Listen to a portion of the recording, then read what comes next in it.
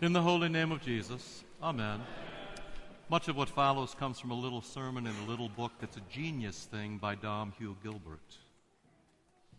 3 days after his crucifixion, Jesus rose from the dead. 40 days after he rose from the dead, Jesus ascended into heaven. And now today on Pentecost, 50 days after Jesus rose from the dead, Jesus is sending us his Holy Spirit just as you heard him promise in the gospel for today. We heard all about it in the second reading. The apostles were all together in one place, that was in Jerusalem, when suddenly they heard the sound of a powerful wind from heaven, and something appeared on them that seemed like tongues of fire. The wind and the fire were outward signs of an inner grace. And as those disciples were filled with the Holy Spirit, says St. Luke, that grace produced a miracle in them. They began to speak in foreign languages that they had never studied. On Pentecost, the wind blew away all the chaff in the disciples' lives. And the fire burned up everything in them that was not part of love. The sound of the wind became the sound of the word, and the burning tongues became the proclamation of the gospel. Around them was the crowd who had come to the feast. They were from every part of the known world. And so they were a symbol of community, a symbol of all humanity. And each heard the gospel preached in his or her own language. They heard St. Peter explaining what was happening, how this outpouring of the Holy Spirit was a sign that God the Father had raised his crucified Son from the dead, vindicating his Son and assuring all of us that death never has the last word. They heard, and on that first Pentecost, 3,000 believed and were baptized. Their sins were forgiven, and they received the gift of the Holy Spirit too. And that is what the church is celebrating today, the coming of the Spirit, the inner transformation of our lives, the first preaching of the gospel, the first baptisms, the forgiveness of sins, the birth of the church, and the completed revelation of God the Father, Son, and Holy Spirit. And so this morning, once again, brilliantly we sang Alleluia. We sing Alleluia because this day is not a little thing. And it is not a thing that is buried in the past. This is not something little.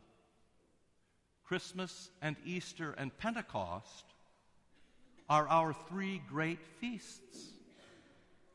Our Lord was born at Christmas and he lived a human life. He grew, and at the age of 30 he proclaimed that the kingdom of God was near. That put him on the cross. He died, and he rose again on Easter. And he ascended into heaven, and he took his seat at the right hand of God the Father. And then, today, he sent his Holy Spirit down on us. This is our story. Now, why the three great feasts? Why Christmas? Why Easter? And why Pentecost? You.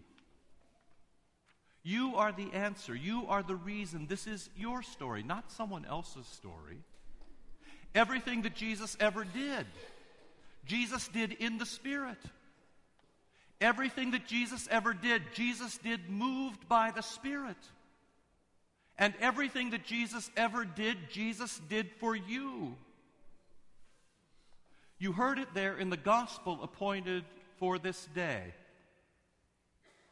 At the Last Supper, Jesus said, "It is to your advantage that I go away. Because if I don't go away, then the Holy Spirit will not come to you. And so the Holy Spirit comes. Today, Jesus keeps the promise that he made at the Last Supper.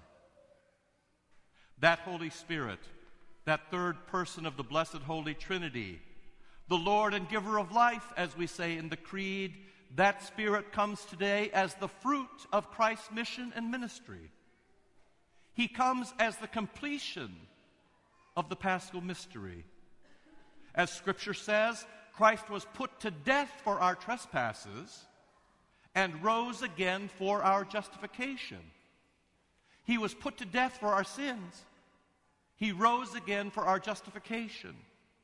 And it is the Holy Spirit who, through baptism and absolution, through Scripture and through Eucharist, it is that Holy Spirit who brings us that justification. It is the Holy Spirit who brings us Christ, who brings us cross, who brings us forgiveness of sins. It is that Holy Spirit who enables us to live lives in the image of Christ. It is that Spirit, says our Catechism, who calls, gathers, enlightens, and sanctifies the whole Christian church on earth. It is that Spirit who reconciles the world to God. So this Pentecost is not a little thing. It is not just a postscript to the story of Jesus. It is the center of everything. The Father sent his Son into the world, and through that Son, the Spirit transforms the world. It is not a little thing, and it is not a thing that is past. Pentecost was not just for the 12 disciples, or for the 120 people who saw him after he had risen from the dead. Pentecost is not just for the 3,000 who were there on the first day when the Spirit descended. This same Spirit falls on you today in this place, confirming you and sealing you, shaping you as God's own church. This same Spirit falls on all of you today, blessing you and using you, and most of all, guaranteeing you a spot in heaven. That same Spirit falls on you today so that when you cry, Abba, Father, that Spirit bears witness with your spirit that you are a child of God. That Spirit falls on you today when you are so distressed and you don't even know how to pray. It is that Spirit who sighs with sighs too deep for words and brings your concerns to the Father and to his Son. It is that Holy Spirit who intercedes for us so that each of us can say with St. Paul, the Spirit of life has set me free from sin and death. We have been given a great gift in the Holy Spirit, and every year on this day, at the Feast of Pentecost, we celebrate it. We have been filled, and we can be filled, and we will be filled by the Holy Spirit if we only stay near those places where the Spirit lives, in the water of baptism, in the body and blood of the Eucharist, in the word that is preached and read, in the word that absolves us. What will make your life complete? What will make you fully human? What will satisfy your troubled heart? What will give your life meaning? This day, this feast, this Pentecost, this Spirit. For the kingdom of God does not mean food and drink, but righteousness and peace and joy in the Holy Spirit. Romans chapter 14. The kingdom of God does not mean food and drink, but righteousness and peace and joy in the Spirit. And so the Holy Spirit is not an option. He is our deepest need. He is our friend and our helper, our comforter, our counselor, our advocate. And so this Feast of Pentecost is not a little thing or a past thing. It is the thing. And it is the reason that we proclaim, glory be to God the Father and the Son and the Holy Spirit, in the holy name of Jesus. Amen.